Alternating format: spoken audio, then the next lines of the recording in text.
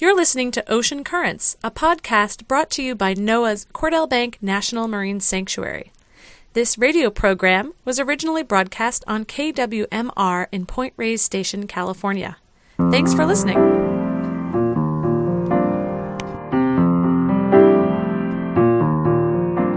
Welcome to another edition of Ocean Currents. I'm your host, Jennifer Stock. On this show, we talk with scientists, educators, explorers, policymakers, ocean enthusiasts, adventurers, and more, all uncovering and learning about the mysterious and vital part of our blue planet, the ocean. I bring this show to you monthly on KWMR from NOAA's Cordell Bank National Marine Sanctuary, one of 4 national marine sanctuaries in California, all working to protect unique and biologically diverse ecosystems. Cordell Bank is located just offshore of the KWMR listening radius off the Marin-Sonoma coast and is a thriving area with ocean life above and below the surface. Today, I'm going to bring you 2 pre-recorded pieces. The first half is going to be the introductory presentations at the first Gulf of the Farallones and Cordell Bank National Marine Sanctuary expansion scoping meeting held in Bodega Bay on January 24th. Dan Howard and Maria Brown and former Congresswoman Lynn Woolsey, Tom Roth, and Sonoma County Supervisor Efren Carrillo all spoke. And after that, we take a quick break, and on the return, we will have an update about the elephant seals and how they're doing this year in Point Reyes. It's the peak of the year for the breeding season, so we'll talk with the Pinnipad program manager that's been monitoring the elephant seal population out there for years, Dr. Sarah Allen. So thanks for tuning in. This is our show today for Ocean Currents, and we'll be back. You're listening to KWMR. The National Marine Sanctuary System. We are the trustee for the nation's system of marine protected areas. The sanctuary program was created in 1972 to protect, conserve, and enhance biodiversity, ecological integrity, and cultural legacy of these special places. So basically, we're caretakers for these incredibly important ocean areas.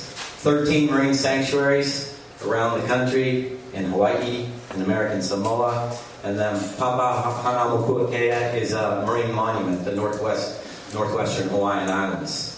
So each of these created to protect biological or culturally significant area. Thunder Bay up in Lake Huron, and the Monitor, which was the very first sanctuary created in 1972. Were created specifically to protect cultural resources, primarily shipwrecks, and to protect maritime, and talk about maritime heritage, the importance of maritime heritage. So in California, we have 4 existing national marine sanctuaries. Channel Islands and Gulf of the Farallones were created in 1981. Cordell Bank, farthest north, designated in 1989. And then the Monterey Bay National Marine Sanctuary, created in 1992. So you can see here also on this slide, I think it's the best one this evening to kind of get some perspective on the scale of the proposed expansion area, this being Point Arena right here. So this is what we're looking at in terms of the expansion area. There's also maps that we've posted on walls in both of these rooms. Again, there's sanctuary folks around. There's a one-pager with a map on it as well. But happy to answer any questions, and folks will be around here if you have questions at any time. Here then is the proposed expansion area. Representative Lynn Woolsey, who is here tonight.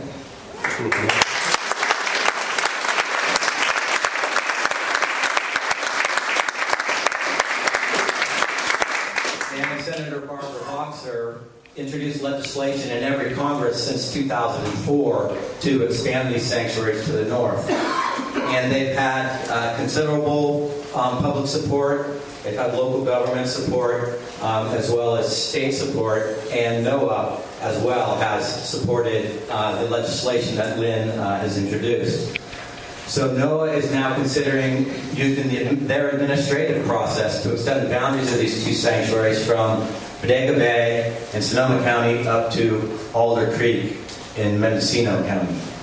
And you can see here the dark purple is the existing Cordell Bank National Marine Sanctuary, again, it's on the map on the wall there.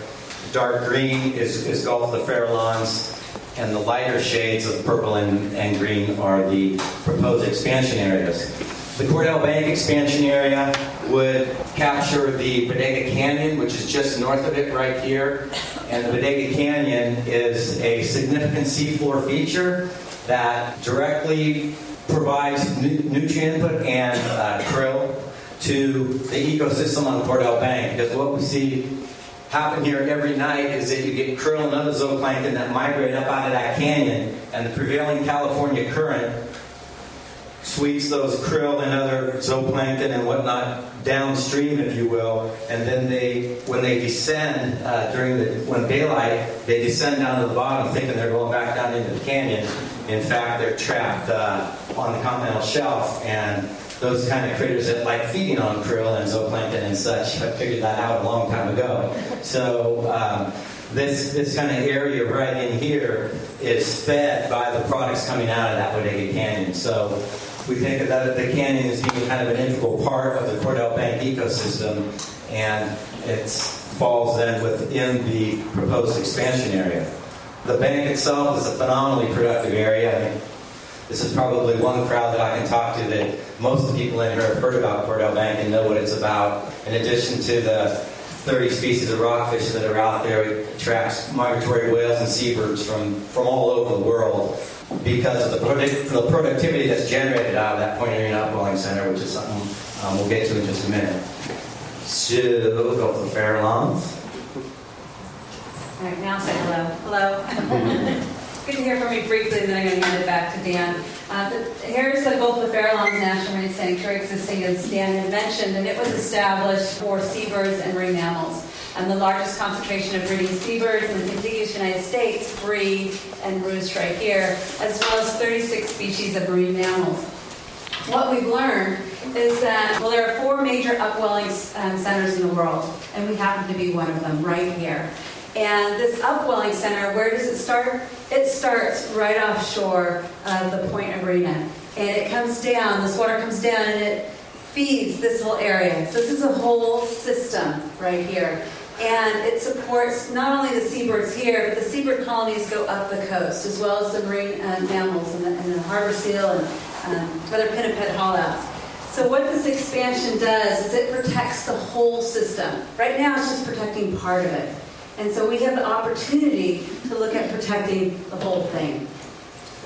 So when both Gulf of the Farallones and Cordell Bank completed their review of their management plan in 2008, there was an action in the management plan that recommended we facilitate a public process in the next 5 years to ensure that current boundaries were inclusive of the area's natural resources and ecological qualities. In addition to that, the advisory councils for both Gulf of the Farallones and Cordell Bank have written letters and passed recommendations supporting the legislation that Lynn and Senator Boxer introduced between 2004 and last year. So now a little bit more on why this area and how those boundaries were drawn.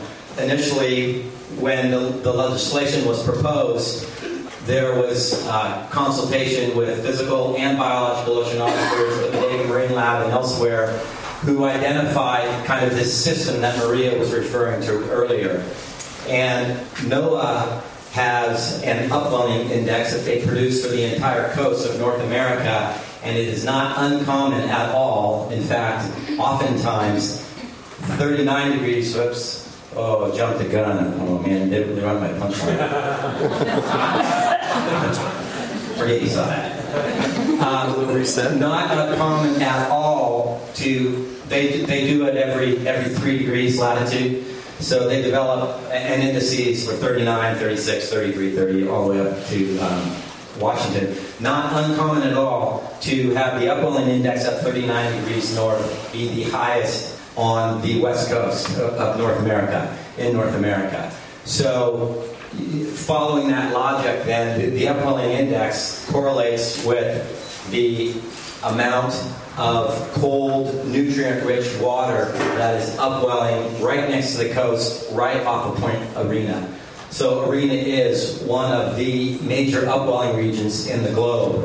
And the fact that there's 4 of these coastal upwelling currents in the world, you could argue that this area coastline is, in fact, one of the most productive areas on the globe.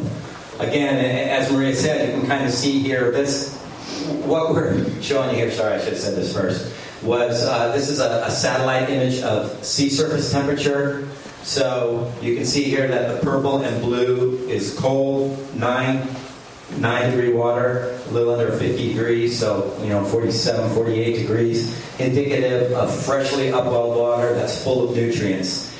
And as those nutrients are pushed south by the California current, that is what fuels the productivity in this entire section of coast right here.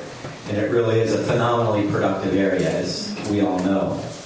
That is why we think that this Point Arena upwelling system is really physically and biologically connected. Okay, now I'll show you the animation. So this data, which is actually put together by UC Davis Bodega Marine Laboratory, is an animation of surface currents. So this is real data that's driving this.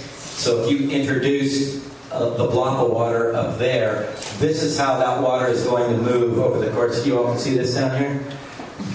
Yeah, it's 3.5 days. So it takes 3.5 days from now, that water moving down south. And you can see these arrows are vectors, so the bigger they are, the faster the current, and then you can also see direction. This runs from June 25th to June 27th. It's about 3.5 days. Again, just another example of how that Point Arena upwelling system feeds all those areas to the south, and that this whole Mendocino-Sonoma coast into the sanctuaries is a phenomenally productive area fed by that Point Arena upwelling center. So that's really the driver for all of the productivity in this area, is that Point Arena upwelling. So now I will pass the clicker to Maria and the mic and let her run through some of the protections, some of the programs, and how we're going to see this whole thing proceed. So what would a sanctuary offer to this part of the coastline? What additional protections? Well, these are lists of potential. These are the scope of sanctuary protections that we see now within Cordell Bank and Gulf of Fairlawns. And what we're coming out to public comment right now is that what we're looking at is taking the whole suite of regulations that are currently in Cordell Bank and Gulf of Fairlawns and applying them up north to Manchester, Alder Creek area. Also, along with that is taking the management plans from Cordell Bank and Gulf of Fairlawns and extending those activities as well up the coast. So in terms of the scope of the sanctuary protections that would be offered to this area of coastline would be protection against gas, oil, and mineral development, protection of water quality, protecting of wildlife, and protecting important seafloor habitat. Well, how do we do these? We do it through regulations as well as through programs. So our regulation, common prohibited activity, oil and gas is prohibited, and discharges within the sanctuaries are prohibited. Altering or constructing on the seabed is also prohibited, and placing or abandoning structures is prohibited. Some additional prohibited activities in sanctuaries include removing, moving, or injuring historical resources, discharging from outside the sanctuary a pollutant that enters the sanctuary. And this is often used for oil spills. This is how we claim settlements and are able to restore affected environments. Low-level overflight of aircraft in certain zones. It doesn't apply to the entire sanctuary, but certain zones that have been deemed particularly sensitive to low overflights, where seabirds are breeding or roosting. Taking, possessing any marine mammal, sea turtle, or seabird. And this includes harassment. This is how we address wildlife disturbance. And deserting a vessel aground at anchor or adrift in the sanctuary, or leaving harmful matter aboard a grounded or deserted vessel. This also helps us address potential marine debris issues as well as water quality issues.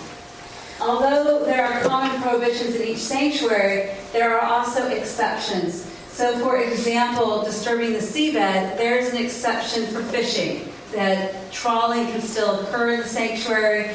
Sanctuaries do not regulate fisheries. We are not involved in fisheries management. That is our sister agency, the National Marine Fisheries Service. Continuing on the scope of regulations, sanctuary regulations can have prohibitions that apply throughout the entire sanctuary, such as no development of oil and gas. We also have regulations that are specific to a certain area. An example of that would be we have no anchor zones in eelgrass in Tomales Bay. However, boating is allowed everywhere, and we are working right now to allow mooring as well. So sanctuary programs. So that's a suite of the type of regulations that would apply to those areas. And in addition, we offer a lot of programs. They range from research to resource protection. So in terms of research, we engage citizens as being citizen scientists, so being the eyes and the ears of the sanctuary, and surveying the coastline, looking for dead wildlife, see if the wildlife is sick, what wildlife is normally in the area, if we have new species, new birds have arrived to the area. It helps us keep track of what's going on and what the health of the sanctuary is. We also have offshore research activities on board vessels. And this, by knowing the health of the sanctuary, we can then address issues as they come up. We provide education programs to give experiences to people, to connect people to the ocean and coast, to help grow the constituents of people who want to protect our coast and can enjoy it. We have advisory councils, in which we mentioned today, we have many members here, in which citizens, community members can become engaged and involved in advising on sanctuary management, where we should go, what regulations we need to develop, what programs we need to have. And then resource protection, to ensure our local coast and ocean is protected against pollution, against wildlife disturbance, and destruction to habitat. So that's what we can offer through the sanctuary program. Now, how do we get there? Well, we started the process with number one right here, scoping. So we've started scoping, and that's why we're here tonight. And this is an opportunity for us to get comments from you, from the public, on what are the issues that we should be addressing in this area. The management plans that we have now, are they adequate? Obviously, they need to be adjusted to address the issues of the area. How do they need to be adjusted? Are the regulations adequate? Are there regulations that are needed? Are there exceptions that are needed? That's what we're hoping to hear from you tonight, is what you think we need to be addressing in our draft proposal. So that's step two. We will take the information gathered from the scoping hearings, or scoping meetings, from our online portal. You can submit comments online, as well as comments can be submitted via mail to our office. We'll take all those comments, analyze the information we've received, and then develop a draft environmental impact statement and a draft management plan for the area. Once that's developed, we'll come and we'll take that, wrong one. We'll take that to the public. So we're going to come back to you, and that'll be about February 2014 is when we'll, 2014? Yep. Oh, draft proposal's out. Yeah, November is when we hope the proposal's out, that you get to comment on it, and that we'll have a public review going through February, in which you'll have an opportunity to comment on that draft environmental impact statement. See if we got it right. See if we need to make some alterations. And all the comments we receive during this period right here, public comment period, we will bin into categories, subject matters, and we will respond to all those comments. And that will be published here. We publish our decision. We'll publish our response to public comment. We'll publish a final management plan with any revisions made to it based on those public comments. We'll publish a revised environmental impact statement and a rulemaking if there are any new regulations put in place. And our objective is to get this done in 18 to 24 months. So our goal is to be able to have a final decision by July 2014. So, as I mentioned, the purpose of public scoping is to gather information and public comments from individuals, organizations, government agencies on the Gulf of Farallones and Coral Bank. Should we adjust our boundaries further north? What those boundaries should look like. We have a boundary that we are proposing, and help determine the scope of issues that need to be addressed. So, what is the process for tonight? What we're going to do is we're going to split everyone up into groups. So we'll have 5 tables. 3 are going to be in here, and then 2 are going to be in the other room. So if you're not sitting around a table now, either come up to one of the, let's see, we're doing 3 in here, so we have 3 tables that are full. So if you're not sitting at a table in here, you can go into the other room. We'll have 2 tables there. And there will be a facilitator and a note taker from the sanctuary. And we're going to give everyone an opportunity to speak. Everyone will have 2 minutes to present their comments. It'll be recorded. The facilitator may ask for clarification because we want to make sure we're adequately capturing your thoughts and we understand what you want to say to us.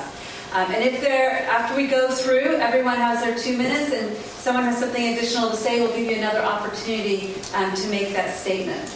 Just want to also iterate that if someone has already said what you came here to say, you don't need to state it again. We've captured it because we're going to be binning the comments into subject areas we need to address, comments we need to address. So it's not a popularity contest, it's the issues that need to be covered. So feel free to say, they already stated what I was going to say, and give any additional thing to add, and I would like to add this as well. That way we can make sure we can get through everyone's comments tonight. We want to make sure everyone here has a chance to be heard.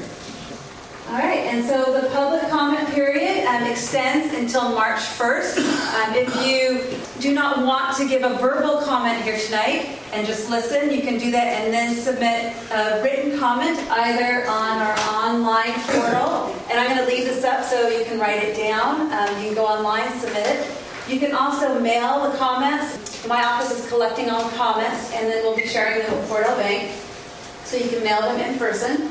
And then if you'd like to come and speak at a different public scoping meeting, we have 2 more. February 12th at the Point Arena High School, and February 13th at the Guala Community Center. And both of these meetings are at 6 p.m. as well. And if you want more information or would like to track the expansion effort, you can track it at our website at www.fairlawns.noaa.gov at Managed Northern Area. And you can receive the slideshow will be up. There's other information on the website as well. And before we break into groups, we do have a couple of special guests here tonight that we'd like to give the opportunity to make some statements. And our first guest is Congresswoman Lynn Woolsey.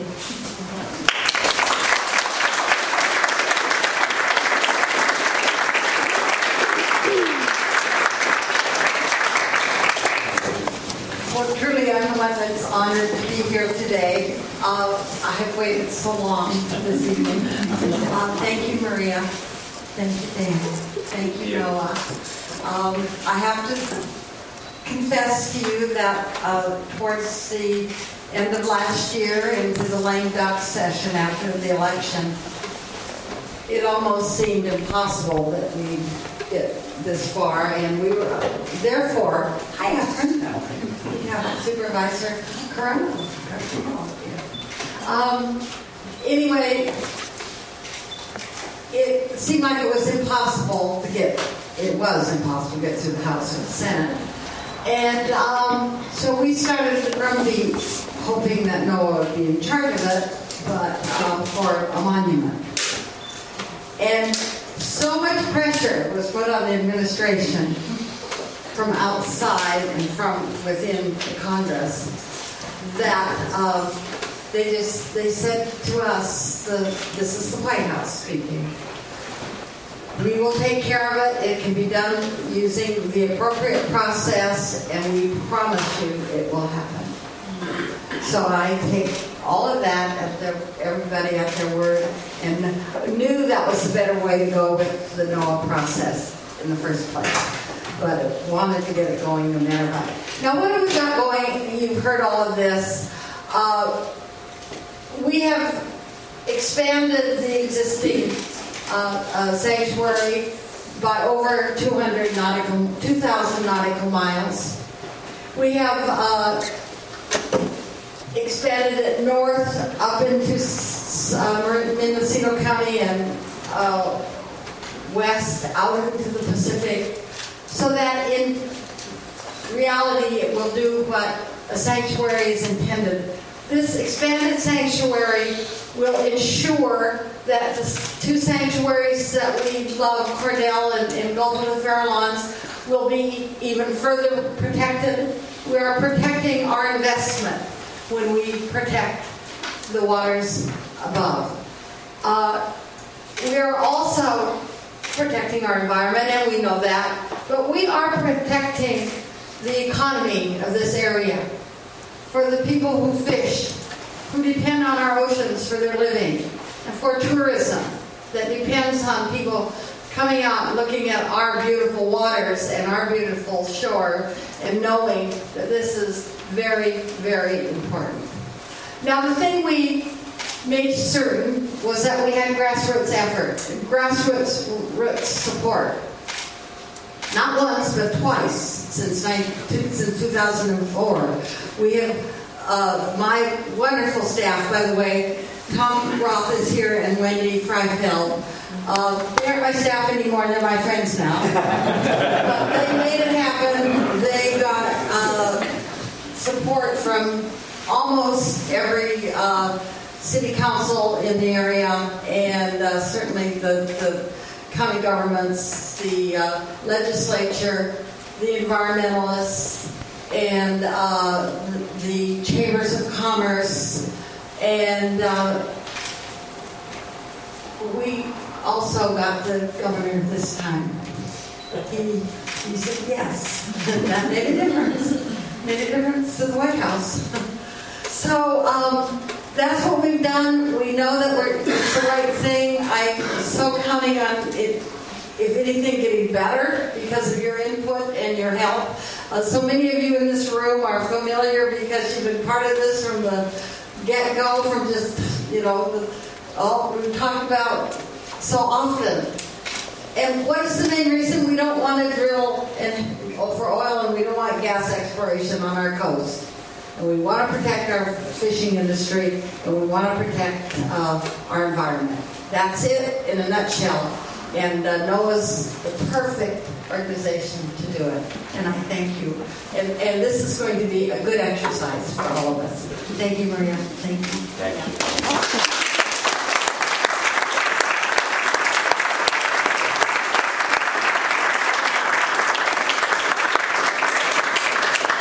Thank you, Lynn, for bringing us here today. I would also like to invite Tom Roth, who was one of the key people behind the legislation, working behind Lynn Woolsey, and he's here to make a statement on behalf of State Senator Nora Evans. Thank you. And I really want to thank Lynn. Last time I was in Bodega Bay. We were at the Marine Lab. And we had a meeting with the new executive director of the Coastal Commission. And, it was the 11th hour for this National Marine Sanctuary. And I have to admit, I thought that this wasn't going to happen, that this was going to be put off. We're going to be fighting for 20 more years. And Lynn pulled it out in the end, and I think she really did.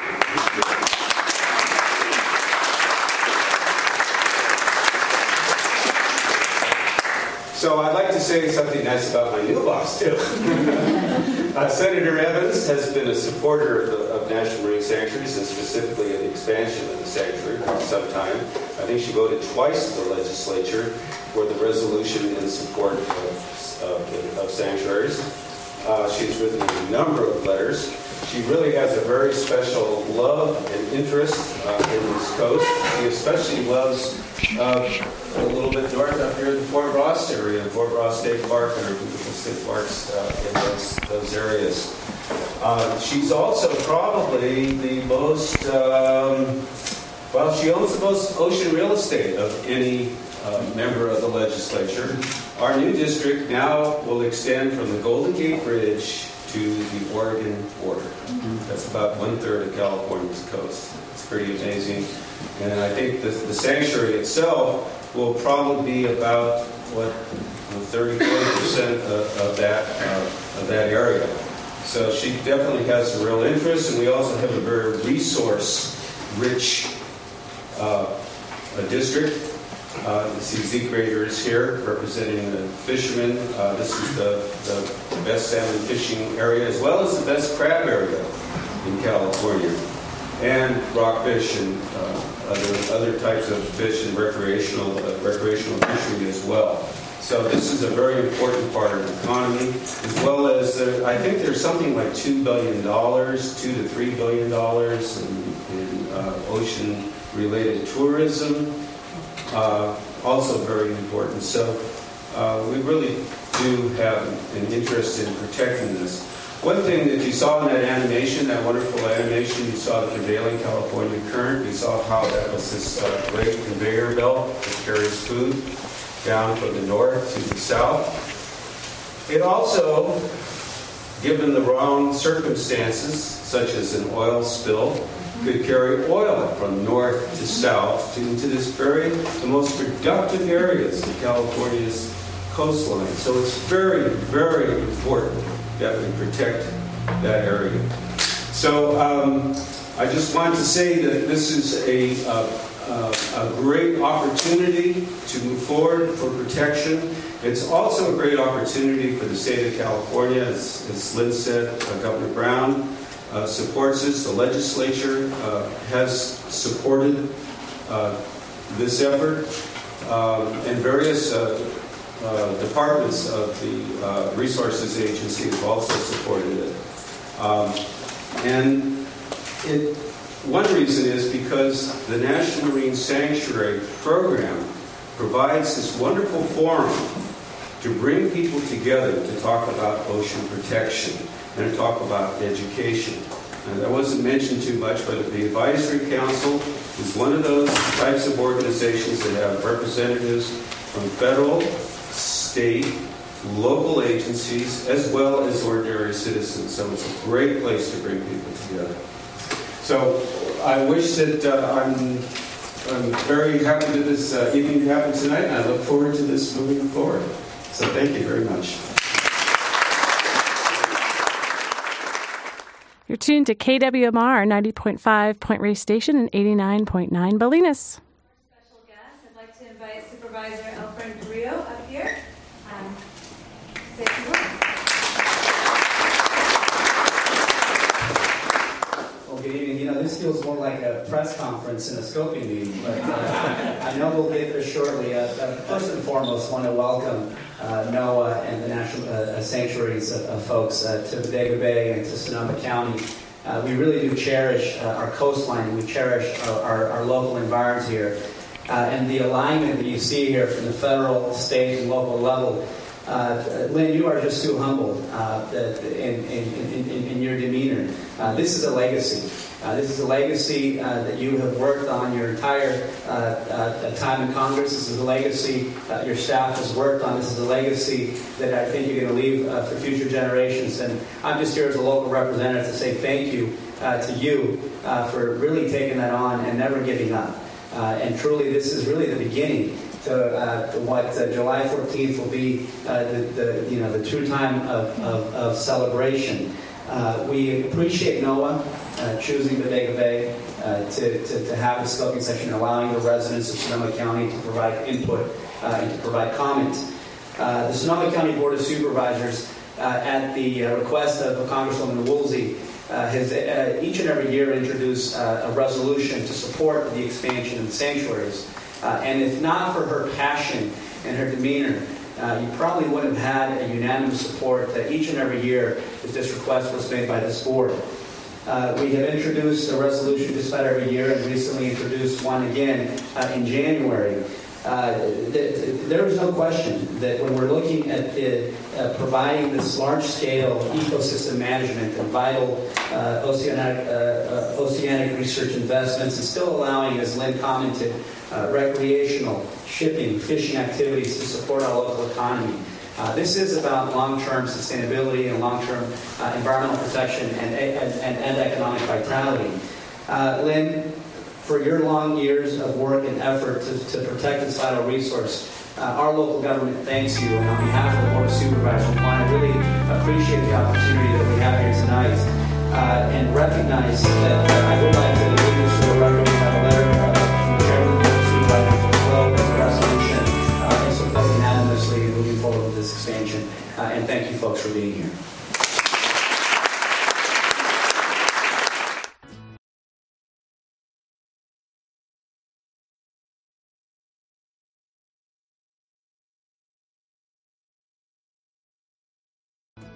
Welcome back to Ocean Currents. You've been listening to the introductory presentations at the scoping meeting held on January 24th for the expansion of the Gulf of the Farallones and Cordell Bank National Marine Sanctuaries. And there were a couple different speakers there giving their perspective on this effort and what it's taken to get here. It was a very exciting, positive meeting. And this next part, we're going to hear an update from the field here in Point Reyes. Our beloved elephant seal population is in full action right now out of the Point Reyes headlands. We've reached the peak of the season. So I've got some time with biologist Dr. Sarah Allen, and we'll hear how those seals are doing on this next segment. So stay with us. I'm talking with Sarah Allen, who's the program coordinator for the Pinniped program, and she has been monitoring the elephant seals here in Point Reyes National Seashore for several years. So Sarah, tell us what's going on with elephant seals in the park this year in 2013. Well, elephant seals are here year-round, but the breeding season begins in December, and it is now the middle of the breeding season. So they're gathering on numerous beaches throughout Point Reyes, where they're coming on shore. The females arrive and they give birth within a few days of arrival, and the males are around fighting and defending their position next to the females. The females are nursing and fasting and warbling at their pups, and after 30 days they leave. How many animals are there in the park right now? When we do our direct counts, there are probably about 1,500 animals, but for the breeding season, altogether, it's about 2,500. Wow. Because some animals arrived early and leave midway. Like some animals are females that arrived in December are leaving now after they're weaned their pups, and some animals arrive late. So when you put all those numbers together, it's about 2,500 elephant seals, which is a small colony. We're the northernmost breeding colony for northern elephant seals, and this is the smallest colony compared to Ana Nuevo or San Simeon or the Channel Islands, which is a very large colony, 35,000. And Guadalupe Island off of Mexico was the colony that somewhat reestablished the population. Is that still a breeding colony? Yes, and that was the seed colony. There was a little group that was discovered there by the scientists from the Smithsonian in the 1800s, and they think that from less than 100 animals, the current population, which is over 150,000, grew. And we are the northern edge of that growth right now. So you mentioned that this is one of the smallest populations for northern elephant seals, but it seems to have been expanding within the park. Are they expanding to different beaches in the park? They are expanding to different beaches, but the expansion is not continuous. It is punctuated by storms. So when there are large storms, it moves the females around so they go to other beaches that would be better for them to raise their pups. This has been a very mild winter, and so there hasn't been any expansion that we've noted this year. But in 1995 and 1998, when there were very large storms associated with El Nino and events, we had a lot more movement, and new colonies were established at Chimney Rock and at South Beach. Since then, there's been no excessive expansion to new sites. They do show up at the Drake's Beach parking lot, though. Yeah, I've seen that. Makes it a little bit of a challenge for managing people. And seals. And seals. Now, how about also a couple years ago, there was one that was coming up to the Russian River. I've been curious if they're exploring new areas up north to start breeding at. Well, we put tags on weaned pups and been tracking their movements over the past 20 years. And we've seen individuals that were tagged at Point Reyes showing up at not only the Russian River, but all the way up in Alaska. And we even had one individual that showed up in Russia at Medny Island in the Komodorsky Islands. So they regularly travel enormous distances, even when they're a weaned pup. But what was different about that animal at the Russian River is that's where you see animals coming back to molt or rest, which could become another breeding colony. So, as I said, we're the northern edge of the breeding range, but the next colony is always just around the corner. Interesting. So every year, at least from my time out here in West Marin, there always seems to be some interesting event that happens with the elephant seals, whether it be a super high tide event where animals are displaced or an animal was once rescued that was in marine debris. Have there been any notable events this year from the elephant seals that are on the beaches? This was an unusual year because it was so mild in January. I don't think there was one storm event during this month. And because of that, there are a lot of very large pups. There's not been the displacement or the mortality that we usually see on the breeding colonies during the winter, because that's when the storms coincide.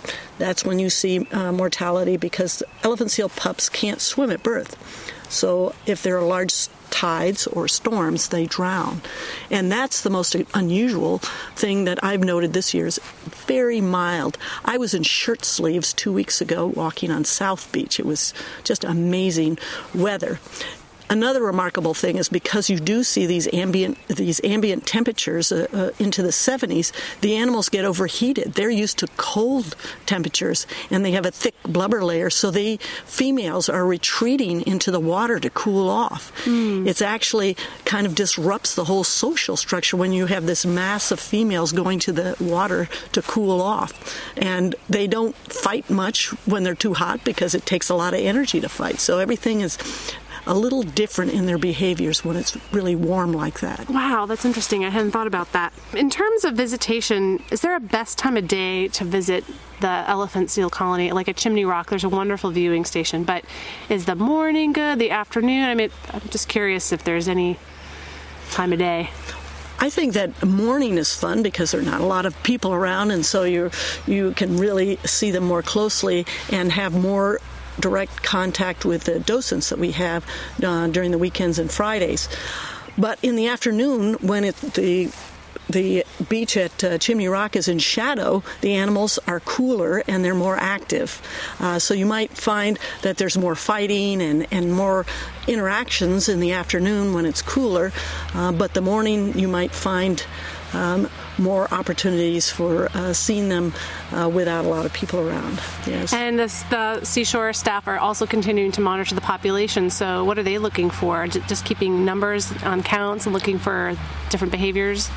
Well, we have the Point Reyes pinniped monitoring program documents how many animals are there, and they survey 2 days a week because the numbers are changing so rapidly. So they'll go out and survey all the sites 2 days a week, and then they look for the number of births that are occurring and the number of weaned pups so that they can document not only what the productivity was, but what the success of was for productivity. So the number of weaned pups surviving is what you have for that next year for reproduction. They also monitor the effects of high tides, like those king tides, and whether there's drowning of pups. And this is a window into how sea level rise might be affecting elephant seals, because this is that transition zone on land and water where a number of species are at risk with sea level rise. Nesting seabirds and elephant seals are examples of species at risk in that zone. Right, they'll have to move somewhere else. And we also are looking for how to protect the colony if it does expand into other areas, or prevent it from expanding into someplace like the Drake's Beach parking lot. So we try and guide management in the information that we gather on the pinnipeds. So it's February, and we're coming to the peak opportunity for seeing the most animals at the headlands or at Chimney Rock? This is the peak. The last week of January, the first week of February is considered the peak. And after that, you're going to see a lot more mating and fighting amongst the males. So it's an exciting time to see those sorts of behaviors. We see an interesting strategy at Point Reyes with males that are not trying to defend their position next to the females, but they hang out at South Beach. And when the females come into estrus, when they're ready to breed, which is 30 days after they give birth, this group of males flood the main colony. And and try and breed with females that are on the verge of leaving. So it's a whole different strategy from defending your position next to the females in this dominance hierarchical breeding system. It's a gang of males that rest and then move over when the females are in estrus. It's interesting to see, which is not what you normally read about in the literature. What's the best source of information for people to keep up to date on the shuttle system on the weekends? You can go to the Point Reyes National Seashore website, and from there you can find out about the shuttle, which runs on weekends and holidays. But you can go during the weekday, and it's not running. But a lot of people like the shuttle. I mean, it gives you the opportunity to look around and be there. And on the weekends is when the docents are most likely there, who are well informed about what's happening at that place for elephant seals. If you want to learn more about elephant seals in general, just Google northern elephant seals, and you'll get information about Ano Nuevo, San Simeon, and the Channel Islands, which are the large colonies that exist in California. And if you have a chance to go down to San Simeon, it is an extraordinary breeding colony. It's the fastest growing colony in the state right now. It's growing more than 30% per year. Wow. And it is now exceeds Ano Nuevo in numbers of elephant seal pups. So it's an interesting place, and it's right along Highway 1. I know, so you don't have to walk very far. No, you park and you walk over to the bluff, and there they are. It's really quite extraordinary. I heard that over 100,000 people visited that colony last year to observe the elephant seals. Yeah, I know the California State Parks works with the Monterey Bay National Marine Sanctuary to provide docent opportunities down there. So. The sanctuary has a very nice office with wonderful staff down there who are very well informed, and they have volunteer docents not unlike what we have up here. In fact, the model that we developed with our volunteer docents is based on the Ano Nuevo one in the same for down south. It's a great way to protect the elephant seals and protect people, because elephant seals have big mouths with teeth. Yes, they do. Now, I don't want to forget about the gray whales. How have the sightings been of gray whales? Have you heard much about that? I know there isn't a gray whale monitoring effort here at the park, but in terms of sightings out at the lighthouse, have they been seeing gray whales? Gray whales have been observed in high numbers this year, and I think it's more a factor of weather than in numbers necessarily. Good viewing conditions. It's been flat seas a lot, and so you can see that there have not been a lot of storms in January, so there have been a lot of sightings in large groups too. And it'll fall off now because the animals are south in those breeding lagoons and in Southern California bite, giving birth. But in the next month, you'll start seeing the numbers pick up again in March. As they start returning. Come back north, Some animals don't go all the way south. They're juveniles and they're not breeding yet. So you'll always see some animals around here year-round. But I think that April is a great month to see gray whales because their females are with the calves and they're going north at a very slow rate because the calves can't swim very fast, and they're swimming very close into shore. So they're easy to see and really quite extraordinary all along Drake's Bay and Point Reyes Headlands. Now, another interesting fact that I know you know about, Jenny, is this sighting of killer whales, which is the southern resident pod. This is the fish-eating group of killer whales from Puget Sound. There was a male that was tagged with a satellite tag in December, and it traveled all the way down to Point Reyes Headlands over a week period. And we didn't see it at Point Reyes Headlands because it was down here at night. But people that I know in Fort Bragg observed this group of killer whales right offshore. In fact, they even took photographs of it. So this was the first really strong documentation of those southern resident killer whales migrating down to California. They didn't know where they went in the winter. They just knew they dispersed. And now they actually know that they come down to California. And they thought that they were feeding on salmon off of Fort Bragg. At the time that they came down to Point Reyes, they just visited and then turned around. There was a big herring run. And the runs are still going on now, and that might attract salmon, which would attract killer whales. But this is the fish-eating killer whales. So they went by Point Reyes, lots of elephant seals. They're not interested in elephant seals. I know, I think that's an interesting point in terms of orcas, in that some of them are fish eaters and some of them are mammal eaters. When do they determine, in terms of their age, their growth, if they're going to be a mammal-eating orca or a fish-eating orca? Well, they know because of the community their pod that they're associated with, and this is from decades of studying these different groups of killer whales. They're likely to distinguish these two as separate species because they are so different. In fact, there are 3 ecotypes that are recognized in the Eastern Pacific. There's an offshore killer whale that's a fish-eating one. They eat sharks and likely other fish, maybe tuna. And then there's the southern resident, which eats salmon primarily. And then the mammal-eating killer whales, which occur all throughout the nearshore Pacific and definitely eat mammals. They may eat fish too, but they are recognized as mammal-eating killer whales. Exciting. Well, there's always something to see out at Point Reyes, so it's a wonderful place to explore the ocean. It's a wonderful place, especially in the wintertime. It's the best time of year for seeing because it's clear weather in between storms, and it's actually warm. It's not foggy and cold. Yeah, it's windy. a great time to go out there. Great. Well, thanks for your time today, Sarah. Thank you, Jenny.